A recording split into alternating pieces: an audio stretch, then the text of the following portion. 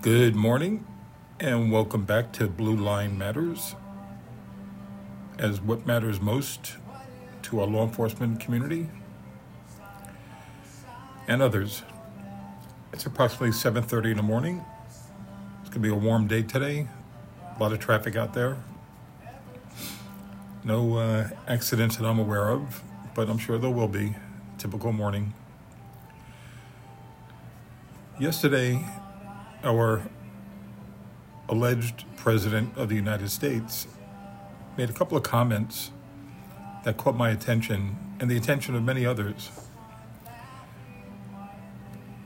When he had a little bit of coherency and he's standing at the podium with those four puppets behind him, he makes a comment about the Maga movement, Make America Great Again, basically stating that the Maga people are like the greatest threat to this country in the history of the world, or in the history of the country. So I guess he's okay with Black Lives Matter and Antifa attacking innocents, tearing down buildings, burning buildings, attacking police officers by the thousands, killing innocent civilians, setting fires everywhere, disrupting government activities. He's okay with those people. They're just doing their protesting, which is allowed under the Constitution. But the MAGA movement people, which were tens of millions that voted for President Trump, are the biggest threat the history of this country ever had. How insulting is that to the U.S. citizen coming from a U.S. president?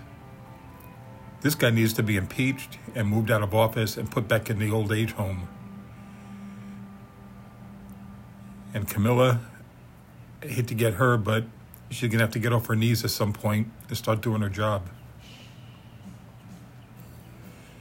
Then they're so concerned about the leaked opinion memo that came out of the Supreme Court a couple of days ago that has everybody in an uproar, and they're rioting and attacking people and burning things.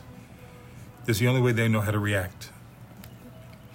These are all Democrats that believe in abortion at any cost, at any time frame.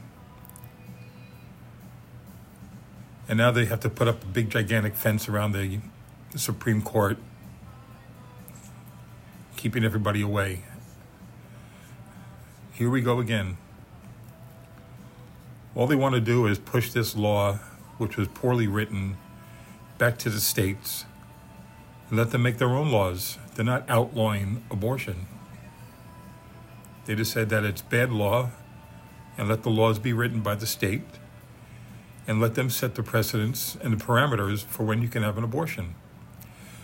But I find it funny that all these women are hoping for abortions. They want to have unprotected sex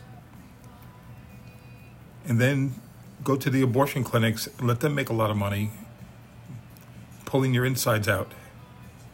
This is what they look forward to. This is why they like abortions? It doesn't make sense. We live in a crazy world today. So, hope nobody gets hurt during these stupid protests. Hope the cops watch their back and watch their six, because you got it coming from both sides. So be safe out there. Have a good day. If you have any concerns or comments, you can email me. I'm not shy. I have thick skin. At glentopping@att.net. Keep it clean. Okay, guys, have a good day. Bye.